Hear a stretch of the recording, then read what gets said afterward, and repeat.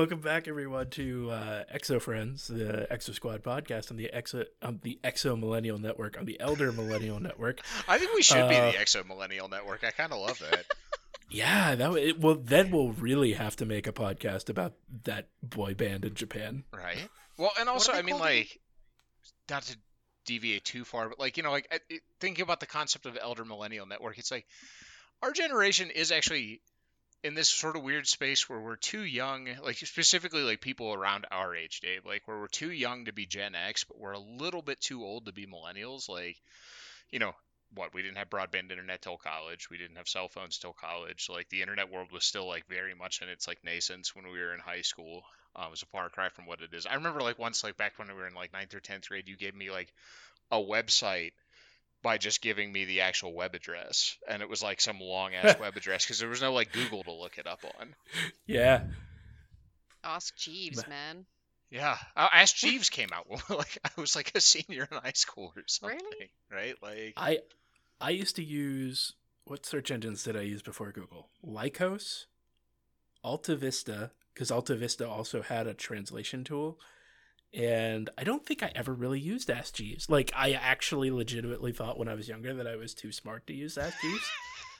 Amazing. Like, Like, I'm way too I was cool. like, I don't need that. That's for plebeians who don't know how to use computers. Well, in my defense, I think so. I'm born in 1985, so like I think I just squeak into the elder millennial category You do. here. But like, because we had like our first internet connection when I was about 13, and all I could do was like go on once a week and chat with people in a chat room somewhere halfway across the world, and like the only things I was looking for on the internet were like random teenage chat rooms, random like spy schools or like Buffy the Vampire websites, Yes. Vampire Slayer, sorry. And I don't know, like I somehow stumbled across Ask Jeeves at one point and tried to use it and it didn't work. But I remember like one of my friends in school, we were about 13 and she tried to create a Hotmail account, but her spelling wasn't so good, so she spelt it like Male. And just like this poor little teenage girl, like so Oh. innocent, stumbled across a bunch of like really weird fucking porn. Yeah. So I don't know. Those are like my earliest memories of the internet, like that era, Er, and it was hard to find stuff. You would just type stuff in like spicegirls.com, thespicegirls.com, whatever, like just try to see what would come up. well, in that way, like AOL was really a lot better than a lot of other providers because they had the whole like keyword system, which was the first like major search engine, right? You just like keyword on AOL, Spice Girls, everything you wanted to know about the Spice Girls through AOL on the internet. Like, Yeah. I don't think we had AOL yeah, I don't because it's imagine America Online, you would. right? Yeah. Yeah, Yeah. yeah, yeah. Yeah. I mean, Wow. again, Good old AOL. For the truly ancient internet users out there, my current boss is actually the daughter of the guy who invented CompuServe. Oh wow. whoa. I Yeah, should. That's amazing. Sorry, I'm like an internet history nerd now because it's become a thing in my dissertation. So I'm like researching a whole lot of like early 90s internet history, Usenet, and like that kind of stuff, and it's fascinating. does your like are the groups that you research, do they actually go back that far? Do like Yeah. to the Usenet and like IIRC days and things?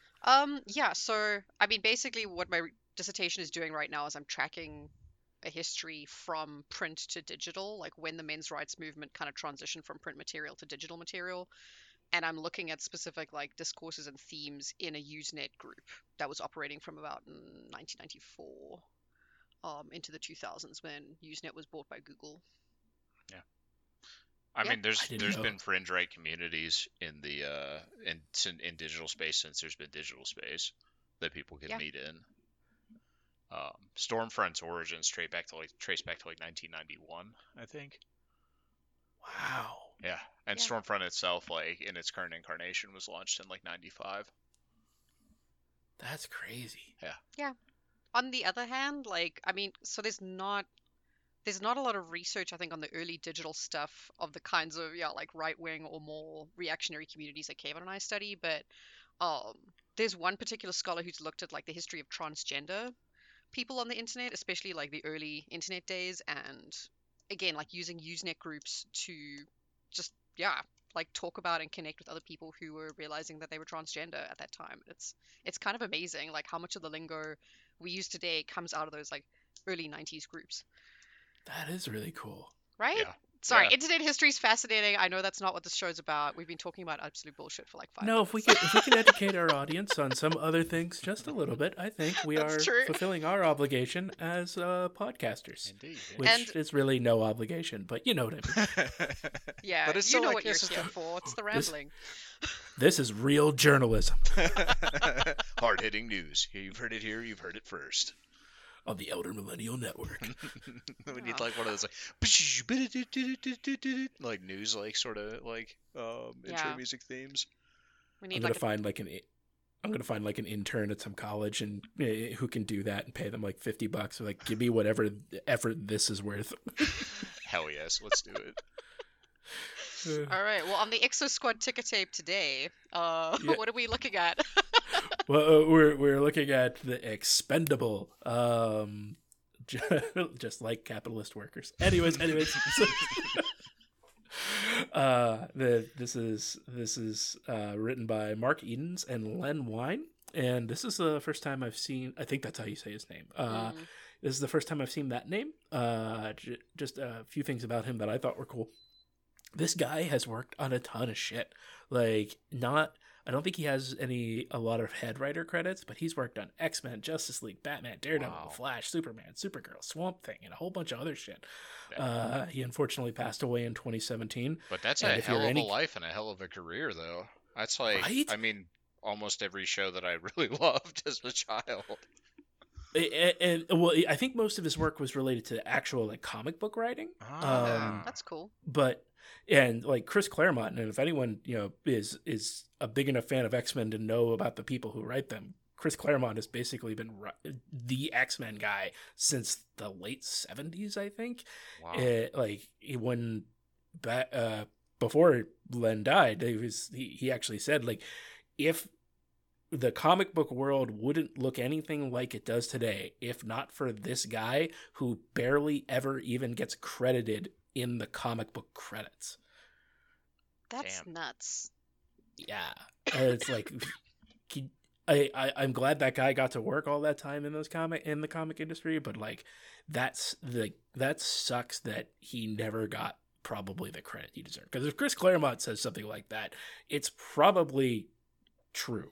Yeah. Which Well, and this was an excellent episode. I thought this is like one of the best episodes we've covered so far in season 2, and I think it's like a really just strong episode overall in terms of the whole show. yeah. I think the writing in this episode is really excellent. Although like to the point where like I didn't have a lot to say about this episode, so I'll be leaning on you guys to be like talk. No. I think we can come up with some stuff. Yeah, but hopping into the episode, we open with a flashback of Rita in like this kind of like Chungus E-frame, being chased by pirates, and she's saved by someone named Valentine, who I think was like the leader of her squad. Something like that. and yeah. then right after he saves her, he's immediately shot down by the pirates, presumably dying. She gets shot, crashes on a nearby asteroid, and Jupail is part of this flashback. He lands on this asteroid, gets out of his ship, cracks the windshield on her E-frame, and is like, "It'll be wonderful to think of you slowly running out of air in the depths of space." Like, Jesus Christ, Jupail. Right? Although, can we pause for a moment and reflect on the fact that he just like lightly taps her windshield with the butt of his pistol and cracks it somehow? It's like, what are these actually made of glass? Maybe the early ones were oh, incredibly brittle. It's like, this is probably not I mean, maybe they were like, well, the only thing you're going to be hitting out there that might like it's going to be like laser fire. So like, you know, whether it's like something like they can resist the Yeah, blood of a pistol or not, lasers should probably Except pass all through the, like, it. So Debris that's flying around in space. true. Surely that A would space- be an issue. That's like A the space number one mosquito. killer of like exopilots in the early days is like just space debris. Microasteroids, like a space mosquito hits your windshield and it explodes. Oh, Oh my grim. gosh. It should, Rita wakes up from this flashback / nightmare in, again, another wonderfully spacious Exofleet apartment. Mm-hmm. They're in space. Where do they get all this material? And we go over to the pirates making a ruckus in the mess hall as Jubail tells a story, what I think is him telling a story about how he killed someone from Exofleet. Oh, undoubtedly. Yeah. I kind of got this. Oh, so go ahead. I was gonna say, like, I don't think he specifically says it's someone from Exofleet, but it's like, okay, but who are you fighting out here? Honestly, like, it's kind of implied. Yeah. He's only fought the Neo-Sapiens like once. So unless he was talking about that one time, he's definitely just bragging about murdering someone from Exofleet while sitting in the Exofleet dining hall. Right. And you kind of get the sense that... Oh, sorry, go ahead. Oh, I was just going to say, I kind of hate Jubail now. Yeah. Like, I think that was kind of a flex. Like, I think they're all just sort of sitting in there, like, surrounded by exotroopers, talking really loudly about killing exotroopers, because they're still pirates, right? Like, yeah. There's still that sort of antagonism and everything here. And Hollis's laughter in this is so grating. He's like literally slapping his knees. He's like, that story of murder was hilarious. Right. Which is, again, where I think it's like, it's so overblown. It's like, I think they're flexing to deliberately like mess with the exotroopers around them. Yeah. Yeah, which is still a shitty thing to do. Yeah. Yeah. I mean, because also, like, I was going to say, prior to this point, I don't think Rita's had as much characterization as some of the other... I mean, like, Nara is, like, the woman character who gets the most kind of backstory in the first season. Whereas now we're, like, finally seeing, like, Rita also has PTSD. I don't know, like, a lot of people on this show have PTSD, which, again, for a kid's show is pretty amazing. Yeah. Yeah. Like, they don't outright explain the idea of PTSD, but, like, if you have any idea what PTSD is, you're like, all of these people need therapy. Right. Right. Well, it's like, I mean, you know, kind of watching this show when we were kids in the context of, like, still not that long ago, the Vietnam War ending. And I don't know about you, but, like, I did know a few Vietnam vets as a kid, like, you know, not like, well, I was only friends with, but, like, people that, like, my parents worked with or, like, teachers at school and stuff like that. And, like, that seemed to be the kind of cultural narrative of, like, you know, like, all these guys have, like, I forget what we called it back then. It wasn't PTSD, but it was, like, had some other term for it.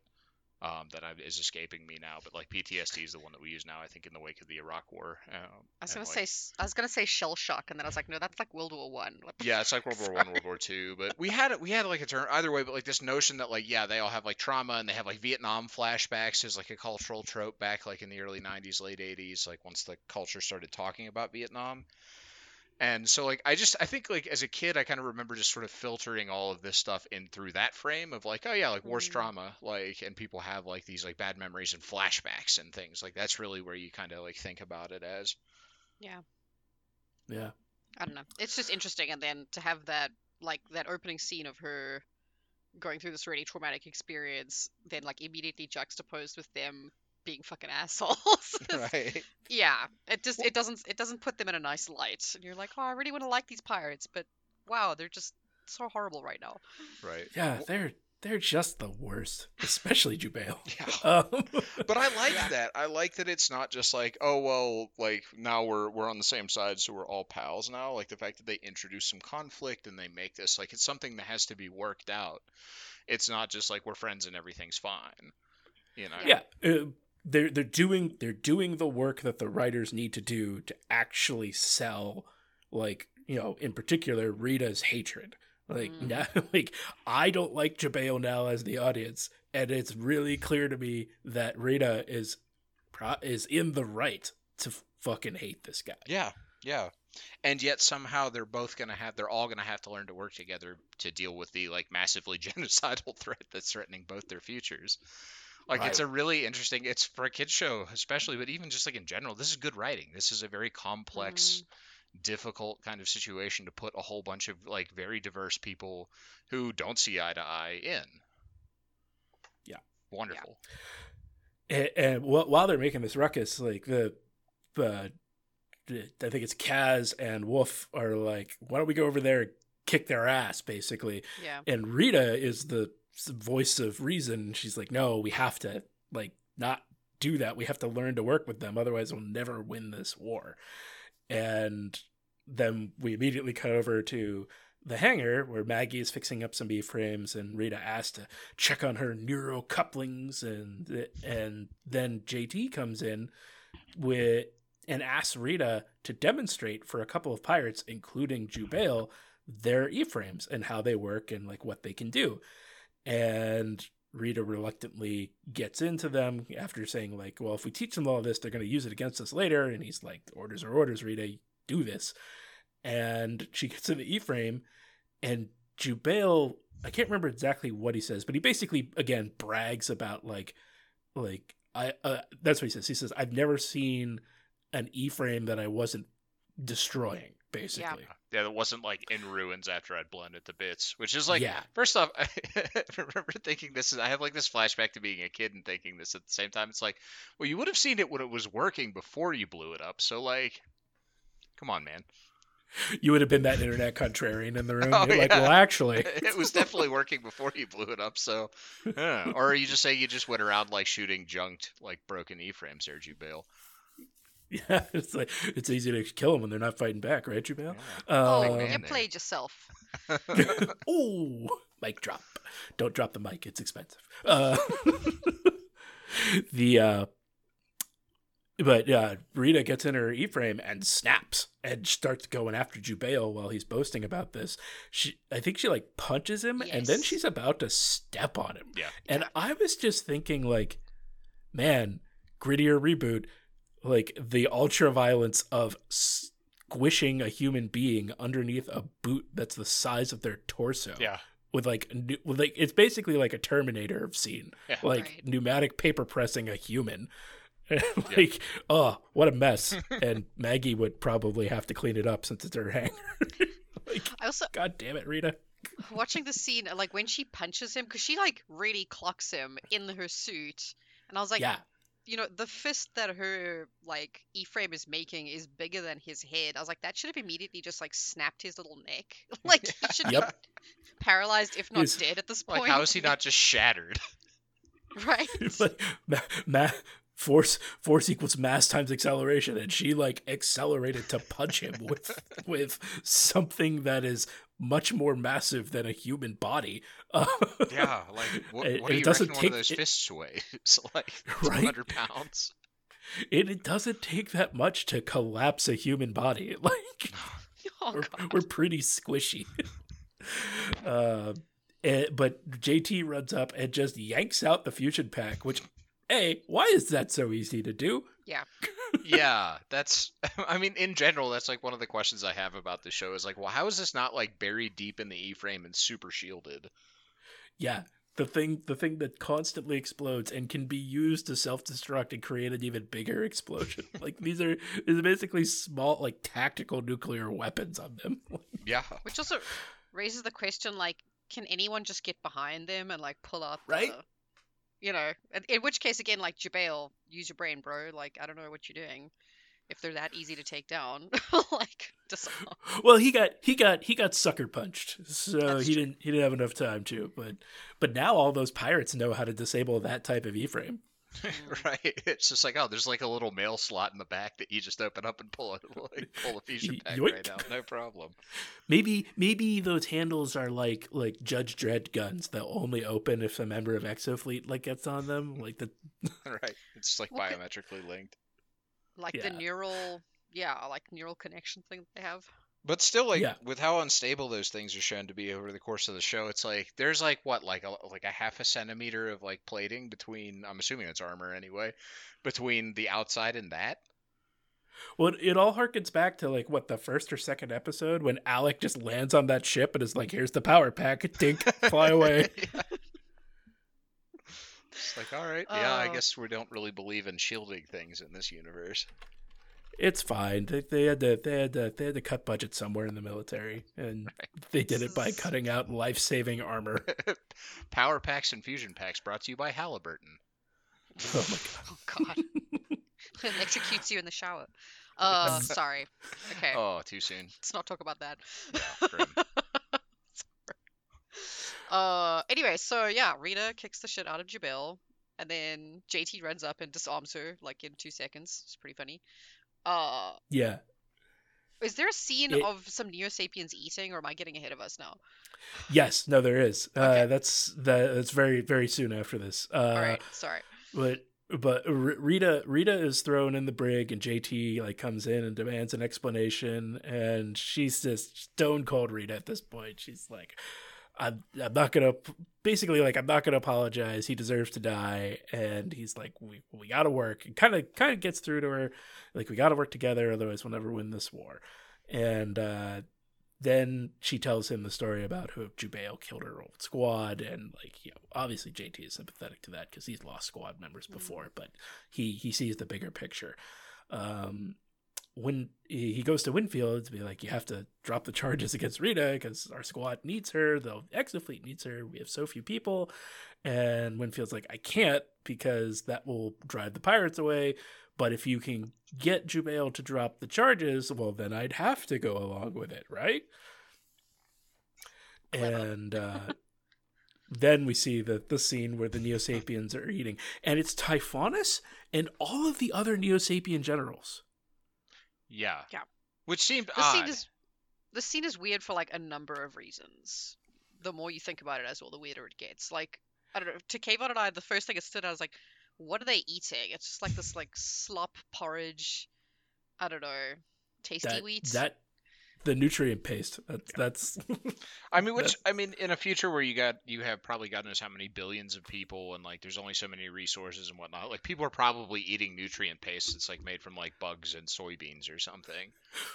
Well, they That's all true. should be eating those giant candy bars that Nara gave the refugees on Venus. Yeah, right.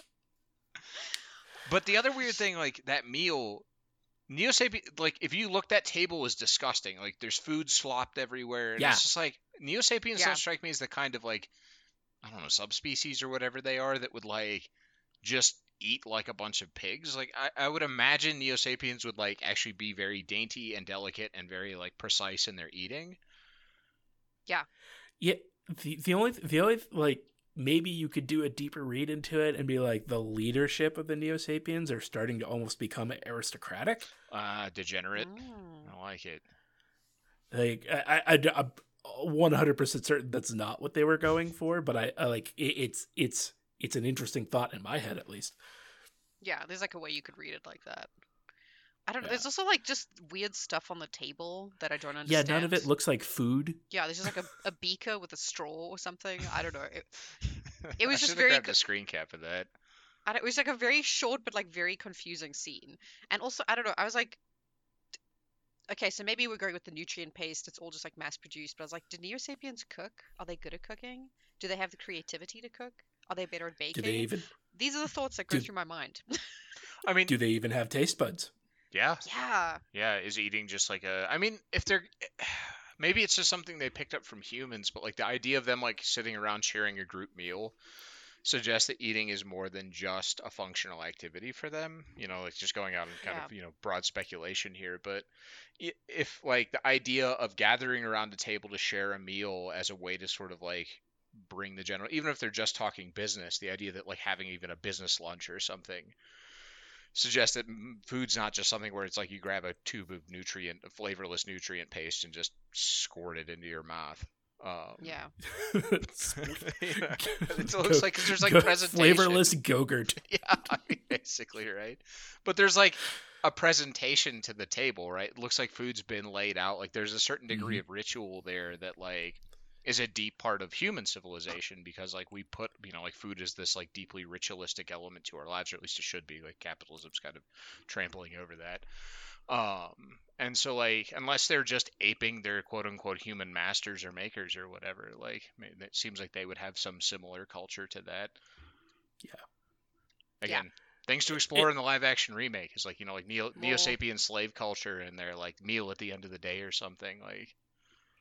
Yeah. Oh yeah. Do you think there's like, ooh, I'm trying to think like how like there's a definite level of cuisine influence from from American slave culture, Mhm. right? Do you think like, but what would they grow on Mars? There's nothing they could have grown to be like, okay, we get the worst bits of this food, let's make the best out of it. Right. So it was probably like, how do you dress up your garbage nutrient paste and stuff? Like, how do you, Yeah. and not just how do you dress it up in terms of like, what do you do with the food itself, but what ritual comes along with, like, it's the end of the day, all the Neo Sapiens are worn out. They trudge back to their tunnels or whatever they're living in and like, gather around for the like daily nutrient paste, and like what kind of rituals are associated with that and what kind of cultural practices and that sort of stuff. Like, could be really fascinating shit to explore in a, future Yeah. remake. Because I mean, Yeah. this is also why I was wondering about the cooking. Is like, do they have the I only asked this question because the show kind of puts it out there without ever answering it. Of like, well, if they're not really creative, do they have culture, or like, do they value something like cooking, right? And like the Right. creativity that comes with that kind of activity. Um, Right. I was like thinking, I was like, Marsala's probably a good cook because he's got humor and he's kind of sly and he's got, like the more effective responses for a Neo Sapien, but I don't know. Yeah. So like Marsala would watch like all the cooking shows and want to do something nice for his squad by cooking for them, right?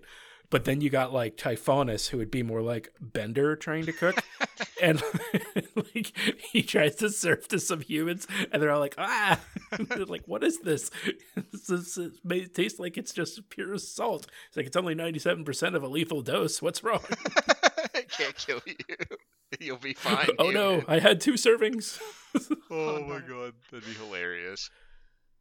I Uh, don't know. It's like the I feel like there's a whole world here though of like Neo Sapien culture that like just should be, because like, this notion that like, oh, like, do you have to be creative or whatever, like have like a sense of like emotional depth, but it's like we do see like we're gonna meet what's his name, Thrax, in a little while. Like there's definitely emotional depth there. Even Phaeton has like a Mm, ton of emotional depth. yeah, And yeah. it's like, I think like you would have like some kind of like, there's got to be some kind of like, yeah, very kind of slave inflected kind of culture that they would have, that I don't know, it would just be really, that would, I think, be like just the most fascinating stuff to explore if there were ever future Exo Squad franchise stuff. Yeah. and the other thing about it is like Neo Sapiens are a race in their infancy.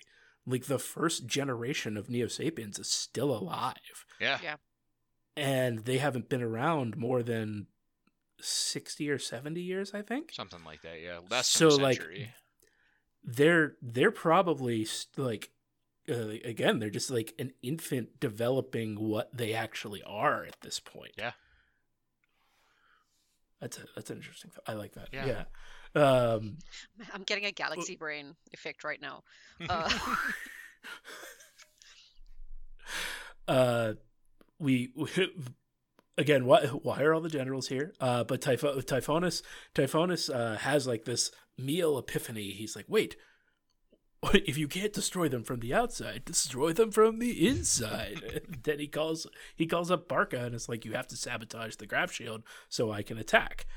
And at this point, I was in my head like, wait, have they even fixed the Graph Shield yet? And we get that answered later. But before that, Jubail is trying to convince the pirates to leave because of Rita's assault. JT demands that Jubail repay his debt for sparing his life and drop the charges against Rita. Jubail refuses, and JT basically shames him, and then he's like, fine, I drop the charges if you're going to be like that, but our debt is paid now. And Sabako, always with the practical advice, he's like, do you really want to leave something like that alive, JT? You should kill him. It's like, yeah, you made a huge mistake when you didn't kill him back on Tethys. Yeah. Algernon is continuing work on the Graph Shield, and Maggie pushes past his guard to be like, to try and help. And she actually seems to almost impress Algernon with her like technical acumen and abilities. yeah, because he hands her some like gadget, I don't know, widget, whatever it is, and then she can correctly identify it and what's wrong with it. right? Yeah, like like not even by like touching it really. Like she picks it up in her hand, looks at it, is like, this is what's wrong with it. Yep. Which it actually almost seems like Algernon wasn't able to do that, because while he might be a brilliant scientist, maybe he's not as good or experienced an engineer as she is. Yeah. Like he can design and engineer the graph shield, but maybe he needs the help of someone like Maggie to build it. What a jack off if he's just like throwing this temper tantrum, hands her this thing, he's like, oh, let's see if this like noob knows what's wrong with it, and she's like, hey, this is exactly, she's like, oh shit, it's like, yeah, that's exactly what's wrong with it, man, it's hard to find good help. Like, what an asshole. I mean, that's kind of my suspicion about what's going on there, because, you know, and I'm not a person in this field, but I know that there are like tensions sometimes between like theoretical physicists and then actual like practical physicists, i.e., I guess engineers. And so yeah, I kind of wonder if like Algernon's really good at the theoretical side, right? Like doing the math, but then Maggie's like, okay, no, I'm the one who's actually gonna like build this thing or fix this thing. Yeah, and if he's he's again like kind of flexing in front of her for whatever reason, stupid insecurity. Yeah, it's like he designed it, and he's like, I need to output this much power, and then he's like, you figure out how to output this much power. I hate people like Algernon, but I love characters like Algernon. Yeah. Because he just they're always compelling to me. They're great heels, right? Yeah. Because they're just so annoyingly awful, but also essential. You're like, well, you need this guy because like he is brilliant, but he's a complete jagoff, and it's just kind of fun to hate people like that in television shows. Yeah. Especially because since he is. Oh, sorry. Go ahead. No. You go for it. I was going to say it said also because he is a good guy. Well, he's on the good guy's side, right? Yeah. Like if he was a villain, he'd be like, oh yeah, if it's fucking off him. Like, but now it's like, oh, we have to deal with this guy, but he is really useful. I also like that he's kind of like a pretentious academic, right? Because he's obviously like a really good scientist, as he keeps pointing out. But then he has that like 3D painting lab or whatever at one point that we see him in. I don't know. I mean, I guess he's kind of a stereotype of like, yeah, just a pretentious scholar who just wants to be left alone to their like intellectual pursuits and doesn't really give a shit about people or ethics or right. He's like an I fucking love science guy, like to the nth degree. Because he's like, he has that one line in the scene where he's like, oh, I told Admiral Winfield this would happen if without proper testing, blah blah blah. And she's like, weren't we like under attack at the time? And he's like, oh, that's an external detail. Science doesn't care about external details, things like morality and circumstances. It's just like, wow, all right, man, yeah, you're one of those types. It's just like, science has all the answers. Science is neutral and objective. It's never it's never inflected with human bias ever. It's just ever. pure objective math. That's how we got the grand and wonderful history of things like phrenology and eugenics. Yeah, totally. Isn't science executed by humans? Immaterial. Right. That's philosophy. Science has no room for that. Oh my god. But Boom. yeah, he's a good heel for this exact reason. Yeah, right? exactly. Barca is sneaking after getting his call from Typhonus, is sneaking around, and he overhears what they're saying about the graph shield, and now learns that it's not working. When we go back to Winfield and Simbaka, discussing what to do with the Neo-Sapiens after the war, getting a little ahead of ourselves, I guess, but because they promised to give the pirates Mars, and they eventually come to an agreement, like, okay, we're gonna have to share it with them, but Simbaka's like, oh, go ahead. I was gonna say, because like he's like, oh no, we're gonna get Mars, remember? And then I think is it JT who's like, okay, well, like, what are we gonna do with the Neo-Sapiens? And Simbaka's just like, oh, like exterminate them? Isn't that what one does to the losers in war? It's like, usually not actually, but whatever. All the Terrans are like, no, that's not what we're doing. Like, what the fuck, dude? Yeah. Well, don't they make some agreement too to like let's give them the outer planets, right? That part stuck out to me, where it's like, okay, in exchange for the outer planets, we're gonna get Mars, but you can't have this one. Yeah. And then he reveals that the pirates actually have like a home world, beyond the moons of Jupiter, called Chaos, out past Pluto. Yeah. It's made of dark matter, so it's invisible. Oh my god. I was like, I'm no scientist. I am not I fucking love science guy, but I was like, I don't know if that's what dark matter is, but okay. Right. It's not. But that's the, like, that dark matter is that one of those wonderful things that, like, it, at least, especially back then, because I think it was still just really theoretical back then, is like no one knows what it is, so you can make up whatever you want about it. Like it makes things invisible because it's dark, you see. But this is how, like, I mean, I don't know. Now I'm going on a little bit of a philosophical tangent, but there is like a weird trajectory from that kind of like I fucking love science guy that Kayvon's talking about, right? This whole idea that like science is objective, it's fact, it always works in these principles, there's no human bias or whatever. It's the pure truth. And then there's like a weird discursive trajectory, I don't know how you get to that, but like of like weird pseudoscience hippies who then try to use scientific language like this to justify all kinds of things. So like I don't know if you've ever heard of like quantum spin therapy. What?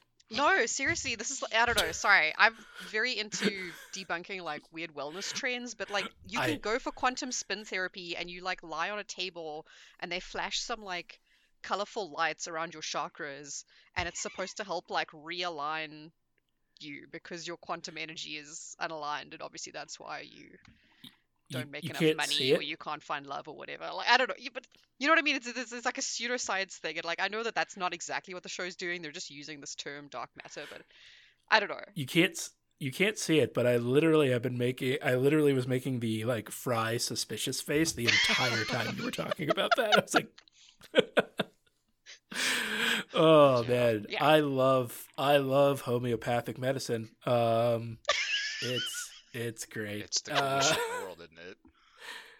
Although at the same time, I will tell people to do yoga to feel better. Dude, but yoga, like, so I just started doing yoga with Lexi actually, like last month, and yoga isn't like it's stretching, it's cardio, it's a workout. You're exercising, and exercising does make you feel better. Like that's like one of the kind of basic principles of human life. You do it. Yeah, and like taking the time to like regulate your breathing and tap it into your body movements, like this actually is stuff that's good for you. So I got into like really well at a very basic level. I really got into yoga like 10 years ago, and the story I have about it is I used to go to this hot yoga studio in Pittsburgh. And one of the teachers there was a mutual friend of ours named Candace. And she saw me in there. And I was like in a child's pose or something. Or like a half pigeon. And she walks over because she's known me since high school. And like steps on my back. It's like, I think you can go deeper, Dave. And I'm like, you bitch. Which for like, she had a good laugh about it. For clarity's sake, Candace is like 98 pounds or something. So like, yes, it's not exactly like she's gonna break you in half. But she's a very tiny woman. But she was right. I could go deeper, and she like pushed me, and it really helped. Like I got to the point where I could like hold my foot up in the air with my leg like extended as far as it could possibly be, like above my waistline. I wish I could get back to that. I need to get back to that shit. It's so you need good. Quantum spin therapy because that's going to realign your chakras, so that when you go back to yoga, it'll be like instantaneous. Yeah, that's 100% how all that works. Yes. So back on the dark matter planet, Chaos. Do you reckon the pirates do yoga? I mean, you know who does yoga? You know which pirate does yoga? Skull tattoo man, skull forehead tattoo pirate. No question. He definitely does yoga. Like he could probably like do like a finger push-up headstand. He's like literally who's the yoga guy from Street Fighter? Sagat? No, not Sagat. What's his name? Wow, I am aging. Dalsim. Yeah. He's just basically he probably actually is Dalsim in the future. He's like Dalsim's like great grandchild. Man, we could probably do a whole episode about the racist stereotypes from Street Fighter 2. Oh, bless their hearts. They try. Yeah. They at least they depicted them all as strong people Strong, independent individuals. with huge thighs. Anyway, So, Exo Squad. Winfield and Sabaka are they're having this discussion about what to do with the Neo Sapiens after the war. They tell Sabaka says he tells them about the 10th planet called Chaos where the pirates are. Jubail really hates this, and Jubail leaves basically to go tell Barca about what Sabaka is doing so they can come up with a plan to get rid of Sabaka. But he finds Jubail contacting Typhonus, shoots the recorder, but not before Barca can tell Typhonus that the graph shield doesn't work, and they get into a fight, and Barca kills Jubail. And I really like this. Like, the guards come in, and Barca's like, "I found a spy." Yeah. Yeah. Can we also just talk about quickly how like dumb Barker is? Because instead of going into like a private room, because I guess everyone has like a fucking suite here, but instead of just like going into his private room or whatever, he's like, let me run into this giant open warehouse where anyone could be like standing behind a big box, and I'll go sit behind some boxes and then project this giant picture of Typhonus into the air to like report back. And Not only that. Just go like ahead. when Jubail walks in, it's like, how could you not see the giant projection of Typhonus in the air? Right. Not only that, somewhere where Jubail knew he would be. Yeah. Right. Right? Yeah. It's like, oh, in this area where Barca hangs out a lot. Like, oh man, that guy's always hanging out in this weird warehouse with wooden crates that we have. I just assume he's getting a wank like 2 or 3 times a day behind those crates. I don't know. Which, like again, why is he he's not carrying, doing that? He's carrying his suite? hollow porn. Like, Yeah. His Neo Sapien hollow porn. Ugh. Yeah, it's like, why is he not Or- doing that in his suite? Though? Exactly. Oh man. He's actually looking at Neo Nurse's OnlyFans. Oh, dark. Or maybe not. Good for Neo Nurse. Maybe You not. gotta make Neo some extra Nurse- income. Neo Nurse has a following. She's making income. Yeah. She's doing her thing. We're not gonna Yeah, sex work shame on this show. No, she I'm feels not beautiful. judging. Like, I mean, good for her, man. I'm here for Yeah. it. Who knows? Maybe I'm not judging Typhonus has an Neo Nurse. OnlyFans even. Just crushes nutrient paste with his toes. With ASMR too. Like, You like the sound of that, don't you, you filthy human? You love it. Now sleep, human. Imagine my toes crushing you. This is so And- fucking weird. What the fuck is happening? All right. the video is also introed and outroed by Stentor. Anyway, So Barker kills Jubail off screen. At first, I was like, oh, they're gonna have like a fight or whatever, because I totally forgot. It's been probably a year since I started watching this show with Kayvon, and like, you're like, oh shit, Jubail's dead. Damn, Yeah. like, Yeah, fuck, man. that ended quickly. Which, rest in like, peace, Jubail. I'm kind of bummed that just sort of then just abruptly ends the whole storyline with him and Rita, which kind of Yeah. sucks. Right. Like, I would have liked some kind of resolution to that, but at the same time, this is probably the more like realistic outcome, because like, how do they actually bridge that divide? Like, hey, sorry for like almost suffocating you in space once and killing all your Killing all friends, your like friends. NBD. Yeah, at some point they were going to be on a mission together, and someone was going to accidentally hit each other. Yeah. Like, It was inevitable. Accidentally kill the other one. Yeah, that's Yeah. true. yeah. Although, can we just talk really quickly about the fact that there's wooden crates in this warehouse? Right? Where did they get wood? Right. It's like they're on like they're pirates and like people trapped on a moon of like Saturn or whatever. Maybe they got a Jupiter, 3D whichever printer. You just Well, I mean, put they did. cellulose into it, and it makes They wooden did crates. I don't know. they did terraform Venus to the point where like there are logging camps on Venus. Maybe that's where all this wood comes from. Maybe, yeah. They're still using wood in the future. Yeah. I mean, it's got a nice look to it, a good smell. Yeah. Yeah. Gets that satisfying creaking sound when you crack it open with the old crowbar. Right? But so Barca says that Jubail was the spy, which is clever, but you know, and I feel like had the next few actions not happened, people would have started to ask questions. And Winfield and Sabaka are told about Jubail being shot, but right as they do, Typhonus is approaching with his fleet, and they're like, "Oh shit, get off of Io. We've got to get out of here. Able Squad and some pirates deploy to cover the escape. I wrote down that line that JT says, Bronski complains about. He's like, punch your time card, Bronski. We don't have time for your shit. And the battle commences. Able Squad and the pirates defend most of the evacuating shuttles. We see a few explode, so that's definitely another couple dozen people dead. Winfield tells the fleet to scatter because he doesn't think there's any way they're going to make it out. And Simbaka's like, no, follow my flagship. I'm going to keep you safe, but he doesn't tell him how. And Typhonus pursues. Winfield begins to make final preparations. He's like, the pirates have to carry on the fight, get all the E-frames onto your ship so you can get out of here. And then, they don't do any, cloaking effects, so it's kind of hard to tell if this is what's happening, but I assume a bunch of pirate ships decloak and attack that fleet, which, why, if you had that many people there just waiting to attack, why didn't you do it? Because it's they beat them pretty soundly. Yeah, why didn't you just uncloak your fleet yesterday and just wipe out the Neo-Sapiens? Yeah, I understand Sabaka's trying to be all mysterious, and then there's that great interaction between him and Sabaki. Is that's devious, Simbaka. I like that. Yeah, it's very erotic. I also so those.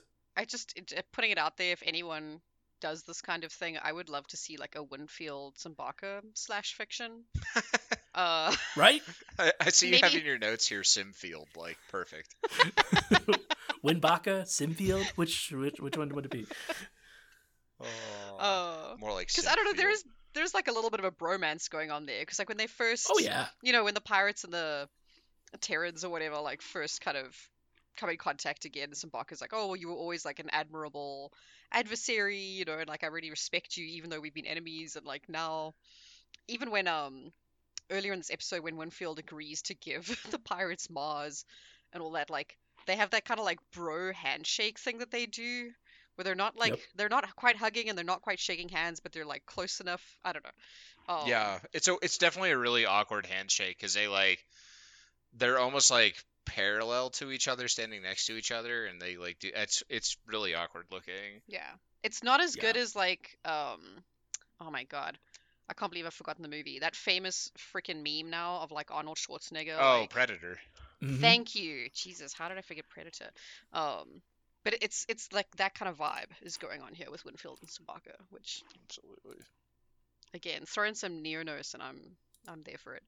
Well, that's what I was gonna say. Neo-Nurse's OnlyFans is gonna have a guest star night with Simbaka and Winfield. It's gonna be a good time. Yeah, so send DM, retweet for 20% off.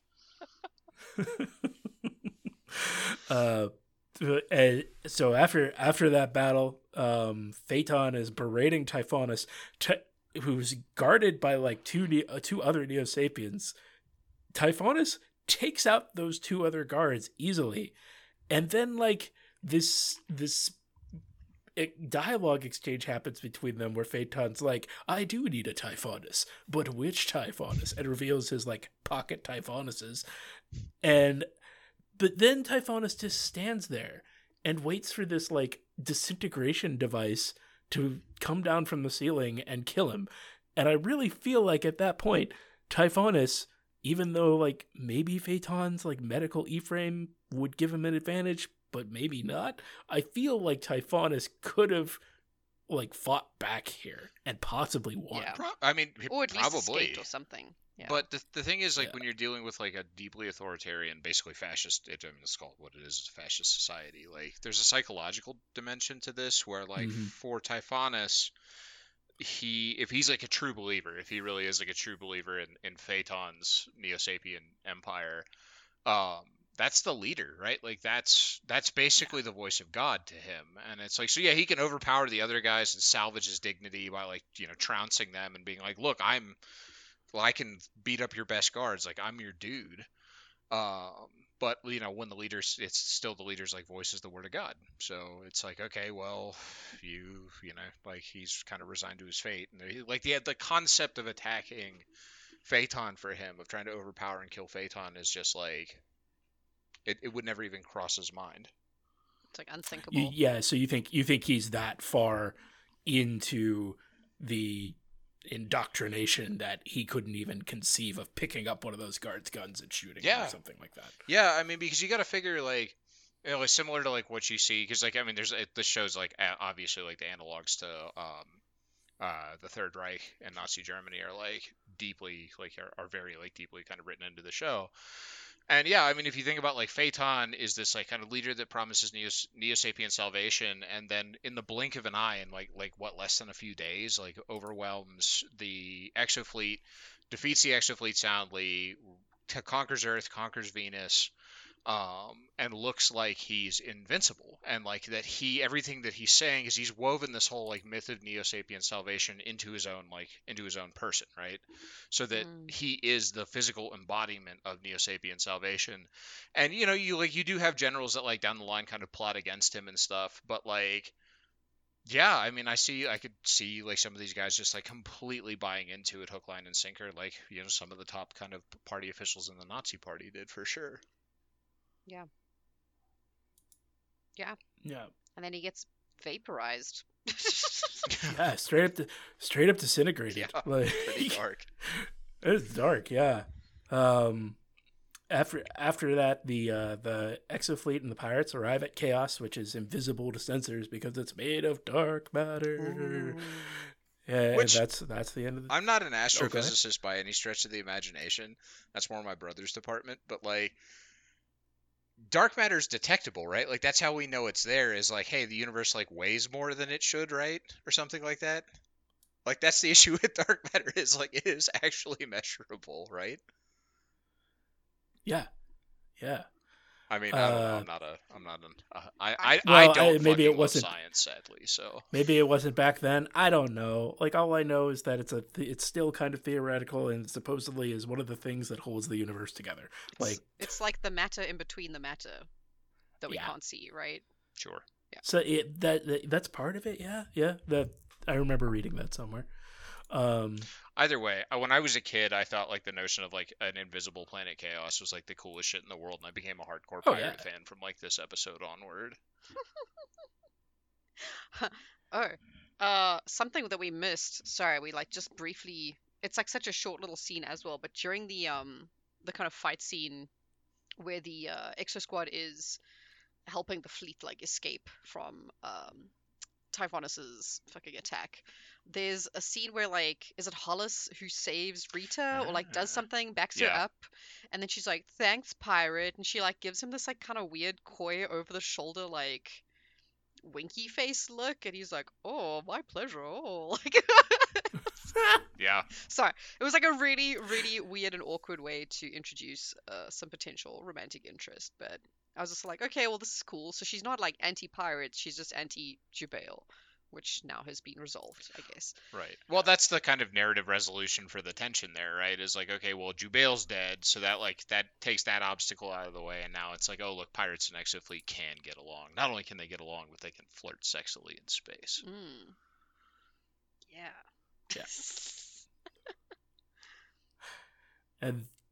But that's the end of the episode. I just wanted to take a quick moment to read just a response to our last episode where we were talking about bronies a little bit. A friend of the show, Michael, writes in and says, "Yay! In regards to your interest in bronies, check out the documentary Bronies. It's should be on Netflix, and it's actually narrated by John Delancey and has a bunch of great, hopefully good stories in it." We also talked about Napier's E-frame last time. Michael sent me a link to his YouTube channel, which is called Resurrected Hobbyist. It has actually got some pretty cool videos on it about Exo Squad toys and some other things. And he has a whole video about Sean Napier and his police enforcer E-frame, where he kind of at the end tackles the idea of where it came from, and it becomes unclear because like the show doesn't quite keep track of it narratively, but you see it all over the place, and it almost looks like it could be a Neo-Sapien or a human design. That's cool. But yeah, so people should check out that channel and go give Michael some love. Yeah, thanks for writing in, Michael. Yeah. And Thanks for that's all recommending I this got. documentary. I just googled it and it looks fascinating. Yeah, I Love reckon it. we'll probably Yeah. watch that this week. The that's all I got for this week. You two got anything you want to plug or talk about here at the end? Nothing this week, Not I that I think. can think of. No.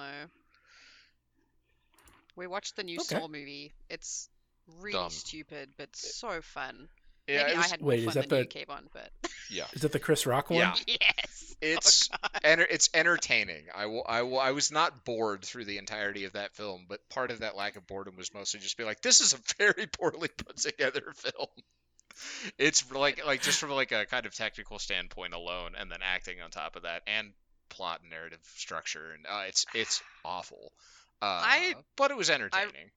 I really enjoyed it, especially because like Chris Rock is just hamming it up. Oh my He's god. just like he's at like 200% Yeah. the whole way through this film, and it's amazing. And somehow I Oh. didn't realize Samuel L. Jackson's in it. So like he shows up at one point, and you're like, holy shit, Sam Jackson's in this movie. Just basically playing a composite of like every character he's ever played.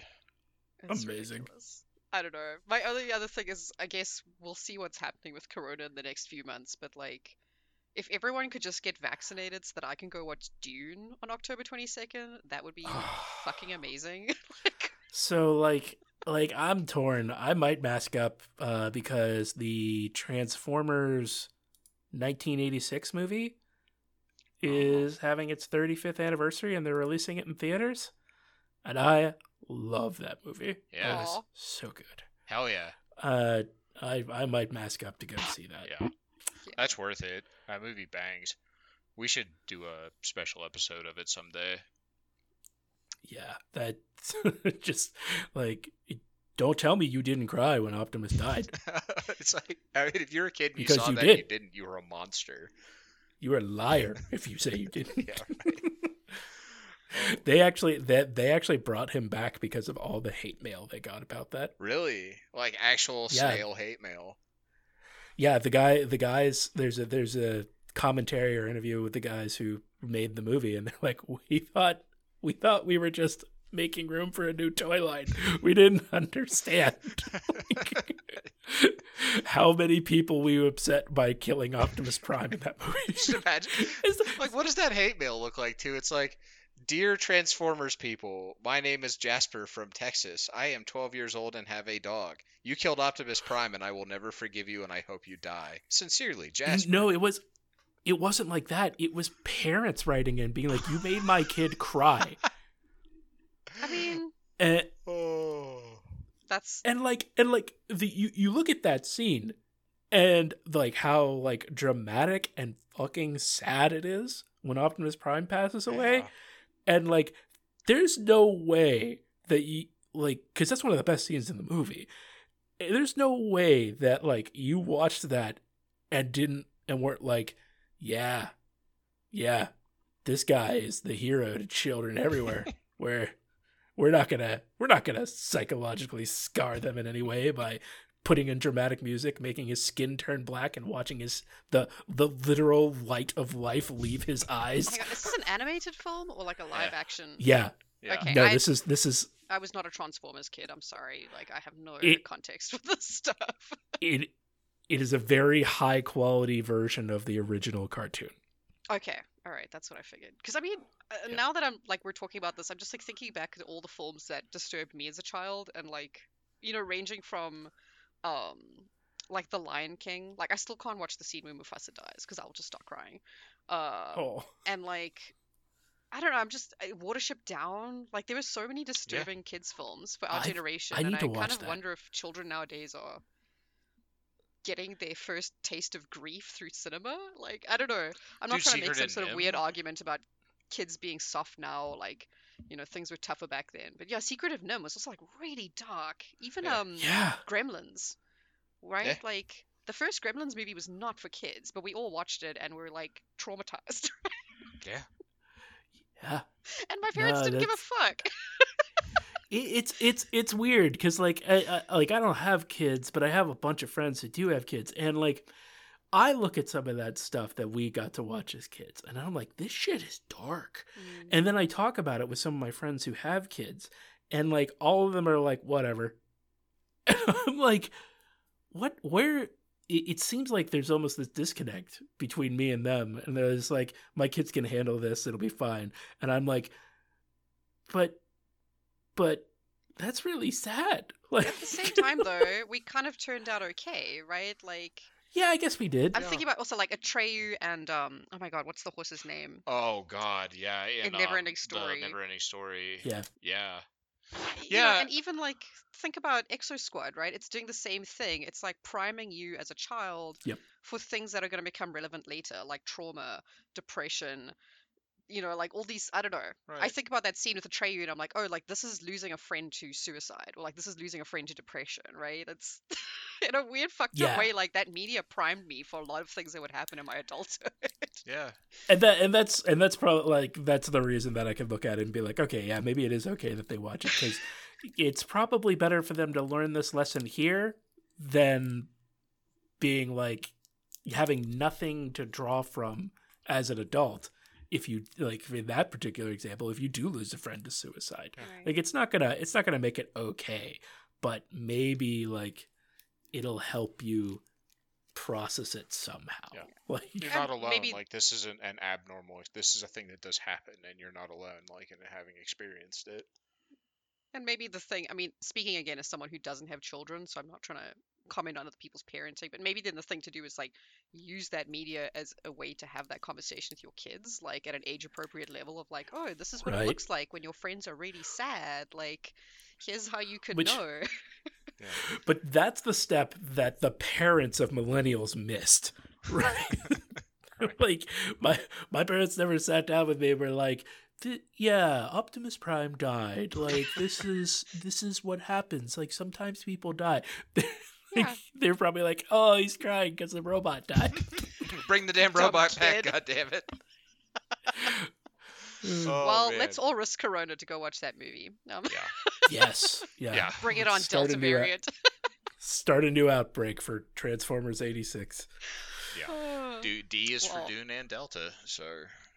And one thing I'm not really going to plug, but I will mention is the new Jackass movie comes out the same day as Dune. So definitely, because I'm gonna like probably go do a double feature that same night. What? Yeah, there's a new Jackass movie. They're like old too. It looks really funny. They like make a gag about how like concussions are way worse after you're 50, and they're like, well, Johnny Knoxville's 49, so he'll be fine. Oh And my then they God. show him getting like launched into something like. My I love knees this. I hurt love just watching the Jackass in trailer. general. But I don't know. As like as a reckless youth, Jackass kind of like tapped into a vibe that I don't know. I vibed with, let's say. But Well, now does you have to contend with the existential reality that there's a Jackass movie coming out in 2021. I know, right? What am I doing with my life? Oh, not apparently not launching yourself into like brick walls, which I think lost opportunity there, Dave. You've let us all down. Someday I will regale you with the story of when someone bet me that I couldn't run full speed into a brick wall. Oh. I thought you were gonna say you were gonna regale us with the story of when a friend of yours jumped on your back and drove you into a brick wall, sending you to the hospital with a split forehead. Friend who Someday I remain will. nameless. I wonder who that friend was. I cannot remember who possibly. Hey, at least that friend drove you to the hospital, right? You know what? I can't remember either. I wonder why. Sorry about that, man. That was. You realize that was like 20 years ago, like this month. Yeah. Wow. Oh, that's the Elder Millennial Network for you. Yeah. Emphasis on the elder. So old. Anyway. My poor Goodbye, niece everyone. network. Say- Okay, bye. Bye, everyone. Stay safe, everyone. Bye-bye. Bye.